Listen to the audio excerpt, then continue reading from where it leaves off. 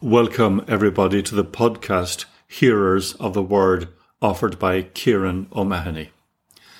This is the second of a special series of podcasts for the month of October reflecting on the Synod in Rome. We are following the readings for the Sunday, and the special emphasis is being given to the second reading from St. Paul, in this case Philippians 4, 6-9, which I'll read. There is no need to worry, but if there is anything you need, pray for it, asking God for it with prayer and thanksgiving. And that peace of God, which is so much greater than we can understand, will guard your hearts and your thoughts in Christ Jesus. Finally, brothers and sisters, fill your minds with everything that is true, everything that is noble, everything that is good and pure, everything that we love and honour, and everything that can be thought virtuous or worthy of praise. Keep doing all the things that you learned from me, and have been taught by me, and have heard or seen that I do. Then the God of peace will be with you.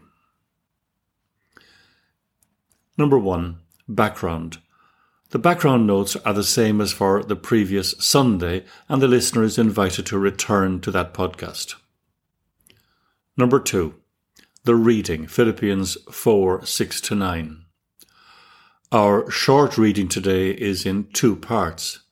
In the first part, Paul invites the community to prayer for anything they need, and reassures them that the God of peace will guard their hearts and their thoughts. The words could have been written to us today. Nothing is more important on the synodal pathway than that we should lift up our hearts in prayer for each other, for those meeting in Rome, and for the outcome of the 2-part assembly this year 2023 and in 2024. We want to make sure that the outcome will be according to the mind of the Spirit. As St. Paul reminds us elsewhere, likewise the Spirit helps us in our weakness, for we do not know how to pray as we ought, but that very Spirit intercedes with groanings too deep for words. And God, who searches hearts, knows what is the mind of the Spirit, because the Spirit intercedes for the saints according to the will of God. Romans 8, 26-27.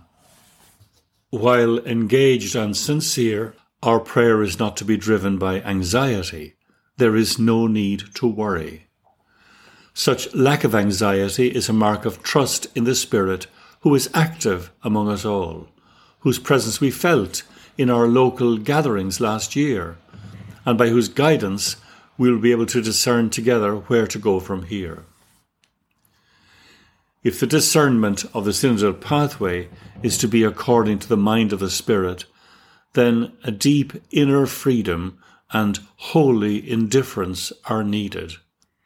Indifference in this setting does not mean lack of engagement or interest. On the contrary, it means rather a purity of intention before God, a setting aside of what I want in a spirit of mutual listening, a radical openness to what God wants of us at this moment in our evolution as a church.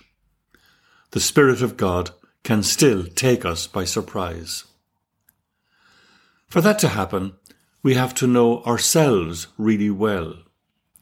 We also need to orient ourselves towards those higher values and ideals mentioned by Paul, whatever is true or noble or good or pure or virtuous. If our heart is really oriented towards these higher values, the result should be that desirable inner freedom. We will know we are on the right track because the God of peace will be with us and among us. Number 3. The Gospel for today uses the image of the vineyard, a good image pointing to planting and growth. It reminds us of John chapter 15, I am the vine, you are the branches. And finally, number 4, some inspiration from the synodal working document from paragraph 33. Gradually, the conversation between brothers and sisters in faith opens the space for a hearing together, that is, a listening together to the voice of the Spirit.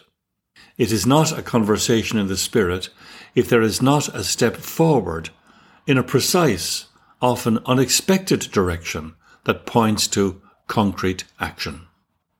Thank you very much, everybody.